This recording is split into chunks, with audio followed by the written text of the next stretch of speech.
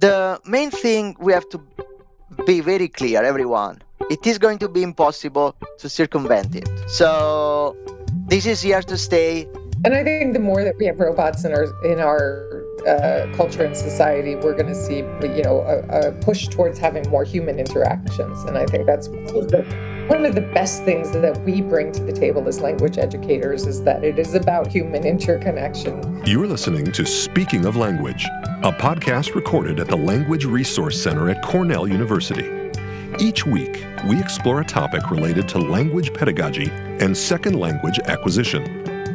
This week on Speaking of Language, Claire Francis and Giovanni Zimotti discuss their research into ChatGPT, one of the recent artificial intelligence programs garnering attention in and out of academia.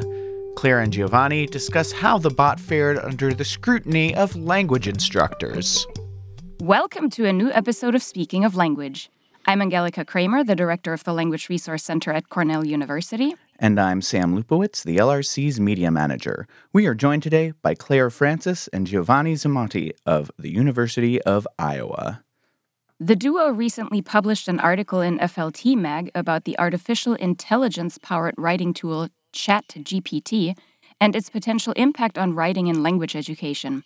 They will share those findings with us today. Welcome to Speaking of Language, Claire and Giovanni. Thank you. Thank you.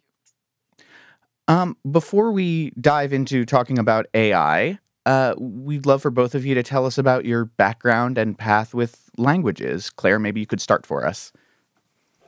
Sure. My background is in French language and literature. I don't know how far back you want to go, but I learned when I was in seventh grade and stuck with it and became fluent and started teaching. But I had a little veer off the path of French for a little while where I taught collegiate writing at Grinnell College. And then I also taught French and founded a language center there. And then in 2019 was hired by the University of Iowa to be the director of what was then called the Language Media Center, and which I have transformed into the Center for Language and Culture Learning. Wonderful. I'm Italian, but I teach Spanish. Let's get that out of the way. My background is in language acquisition and language teaching. I got a PhD from the University of Alabama, and here at Iowa, I teach Spanish and language teaching, and I direct the Spanish basic program, so basically the first 4 semesters of Spanish. Wonderful. So, to get us started here, most everybody by now has heard of ChatGPT, but just in case some of our listeners are unfamiliar, what is it and how does this thing do what it does? And also, maybe, why is this a concern for educators? Okay, so I'm going to start. So ChatGPT, it's basically a chatbot. Everyone has been interacting with some of them. For example, if you go on Amazon with a customer service or any online like chat, the first 2 or 3 interactions are going to be with a chatbot. Now, all those chatbots like ChatGPT are built on language models that are some sort of like software trained on text to understand language and do things with languages. ChatGPT is like one of the most recent one. It's very impressive. It was trained over 75 or 175 billion pieces of text. But it's also important to say that they used a lot of human trainers. So it wasn't just like an artificial intelligence working by itself, but they had a lot of people like conversating with this chatbot and improving the model's performance.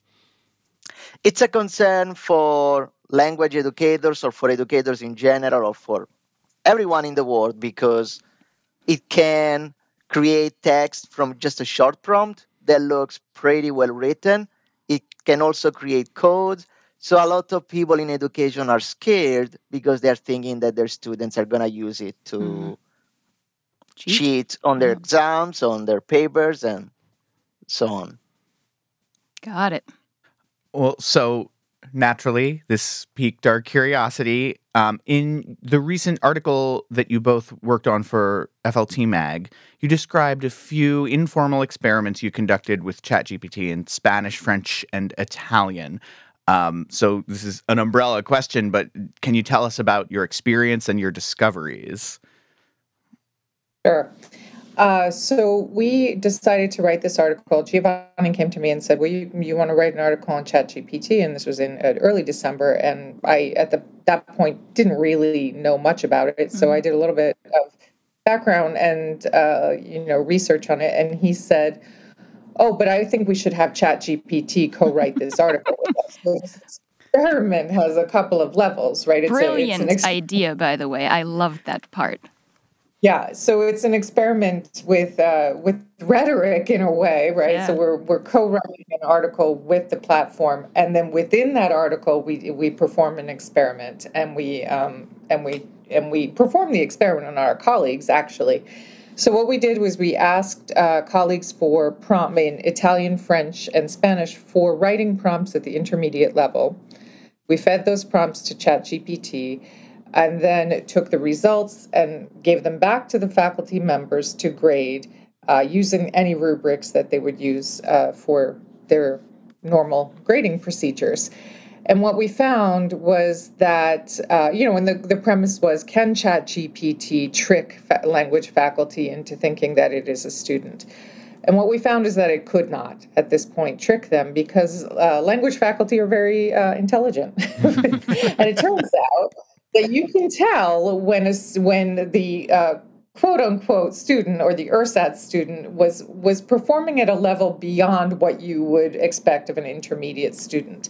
That is to say, I can tell you from the French example that ChatGPT was using syntax and vocabulary well beyond even an intermediate high student. And I have a comment in the article where I said some of those structures were parts of speech and use and language usage that you wouldn't see until graduate level writing. And I think our colleague in Spanish noticed the same, that this was way above, they were hitting above their league, they. The ChatGPT bot was hitting above its league in terms of intermediate level.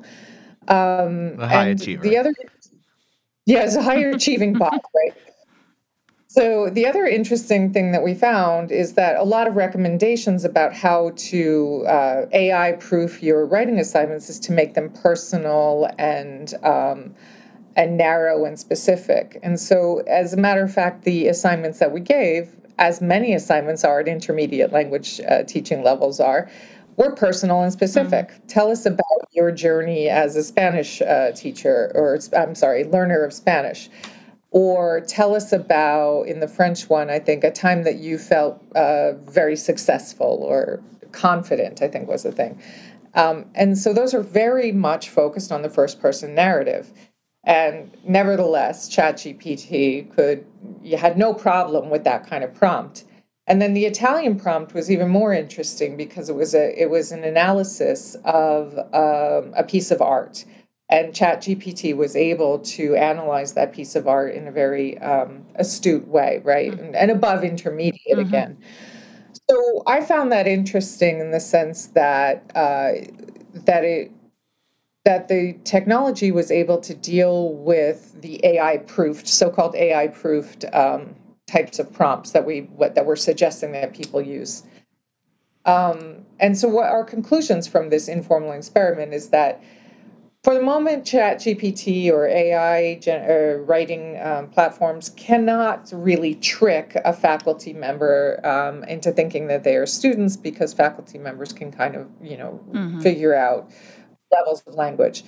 However, these technologies are improving every day, and a lot of it depends on how you prompt the technology. So if you say to ChatGPT, write this from the perspective of an intermediate student and include some mistakes, that might be something a very smart student would do, right? Yeah. So the jury is kind of out in a way. Well, Those were our findings. Yeah, I thought it was also interesting when you prompted the bot to talk about the debate surrounding all of this, including citations, that the citations really were not in any way, shape, or form in an acceptable way for an academic research paper, right? And then you even found that some of those citations probably didn't even really exist. So, Exactly. They don't really exist, yeah. Yeah, Claire, as you Yep. said, it is evolving every day. So we'll see. So, are there any positives that you see in the development of ChatGPT or other chatbot services, or is it all just vexing? I think there are so many positive aspects of this technology. It's you can think about it as a personal assistant. And so now I'm going to give you an example that I've been playing with it a little bit. I've been working on a study that involves language model, and before consulting with ChatGPT, I consulted with two artificial intelligence language model software engineering experts, and I had conversation with them like lasting 1 hour or two, Hmm. and it took ChatGPT like 5 minutes to Mm-hmm. basically tell me Mm-hmm. how to proceed in my study. And Mm. for them, it took like 2 hours. And I think the clarity I got Uh-huh. from ChatGPT it's way better than what I got from those two experts. Yeah. So there are ways that ChatGPT can help us. It can also help our students. There are so many ways that we can use this software for our students. For example, have a conversation with a chatbot.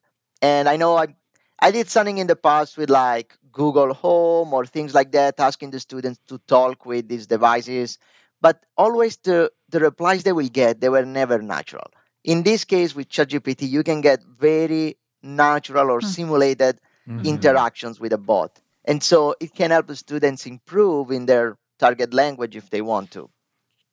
There are also ways to save time for Mm. instructors. Yep. So let's say you are creating a lesson plan for tomorrow and you are really struggling creating this short text in your target language and you're out of ideas. You can ask ChatGPT to create it for you, and the students are not going to mind it. Now, you always have to be the editor of this created document, or you have a reading for your students and you want to have some multiple choice questions to make sure that your students are reading.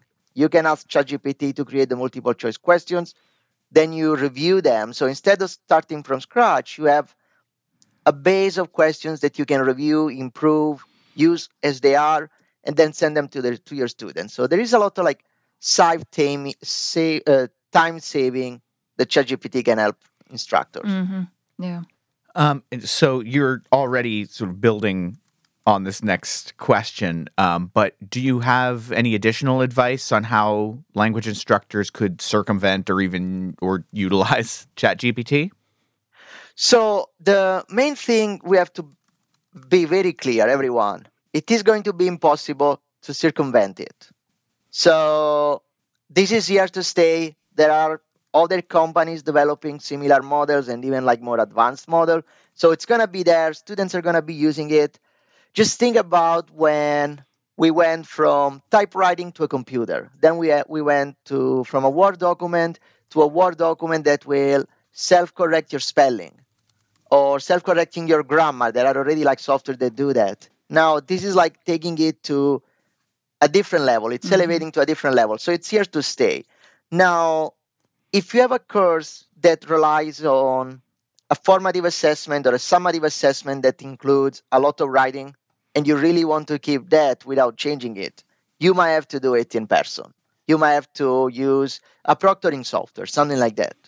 But my real advice for instructors is we might want to rethink our formative and summative assessment. So the Mm-hmm. Mm. way we assess our students, the way we give them assignments. What do? We have to change it so that ChatGPT or Google Translate and language instructor have been already doing that with Google Mm-hmm. Translate or similar online dictionary. So we need first to start rethinking our policies and maybe Mm-hmm. like teach our students how to use those software for improving their writing and tell them like, hey, this is what you need to do. You can use ChatGPT, you can use Google Translate, but maybe like only 25% of the time. Only for sentences that you really don't know how to create, but then you really need to understand them, explain them to me.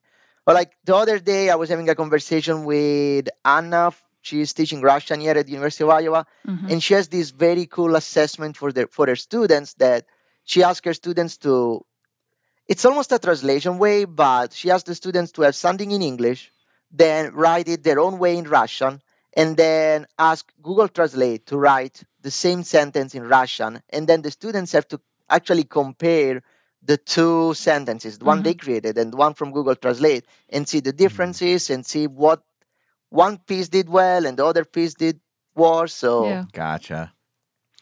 Interesting.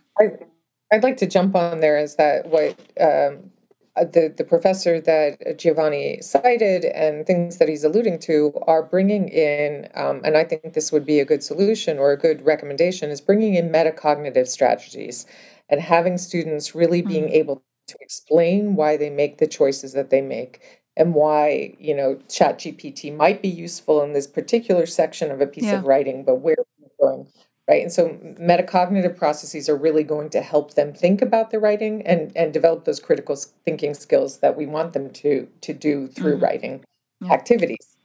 And then I'd also say another thing that a piece of advice is to really have a conversation with students about why we teach writing and why it is so important, whether it's in the second language or in English, and Yeah. why we do this. It is as people have said, as I like to say, the coin of the academic realm. We Sure. use writing to communicate with each other, and it is so important as you are becoming a scholar, even an undergraduate scholar, to be able to engage and to use that coin of the realm, uh, and to exercise those muscles in Yeah. your brain, really, through the act of writing, grapple with ideas, use your critical thinking skills. It's so important. Yeah. Very true. Considering the title of your article that starts out with, quote, robots versus humans, end quote, we would be remiss not to ask a question that actually has come up quite often in previous seasons and episodes on our podcast here. And that question is, should our listeners be preparing themselves for the robot uprising? I don't think so. I think robots, they're gonna help us, but they're not gonna like replace us. Like, the other day we did a workshop about ChatGPT, and we were trying to ask ChatGPT to create some questions for students to fill in the blank, some fill in the blank activities. Yes, they can create them, but the critical thinking about picking the right activities for your students at that type of level, I think some of those things we still need human input. Yeah. There's going to be some help from the robot, but for now, I would say language teachers are safe. They are needed for teaching languages. Wonderful. I'm relieved. Thank you. And I think the more that we have robots in our culture and society, we're going to see, a push towards having more human interactions. And Very I think true. that's one of the best things that we bring to the table as language educators is that it is about human interconnection Yep. and communication. Where can our listeners find out more about the two of you and your work and ChatGPT? Okay, this is a complicated question. Okay. So about me or my work, I think the easiest way will be either the webpage of the university or my website, that is www.giovannizimotti.com.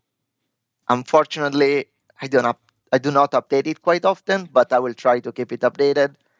The university website also for the Center for Language and Cultural Learning, you can find out.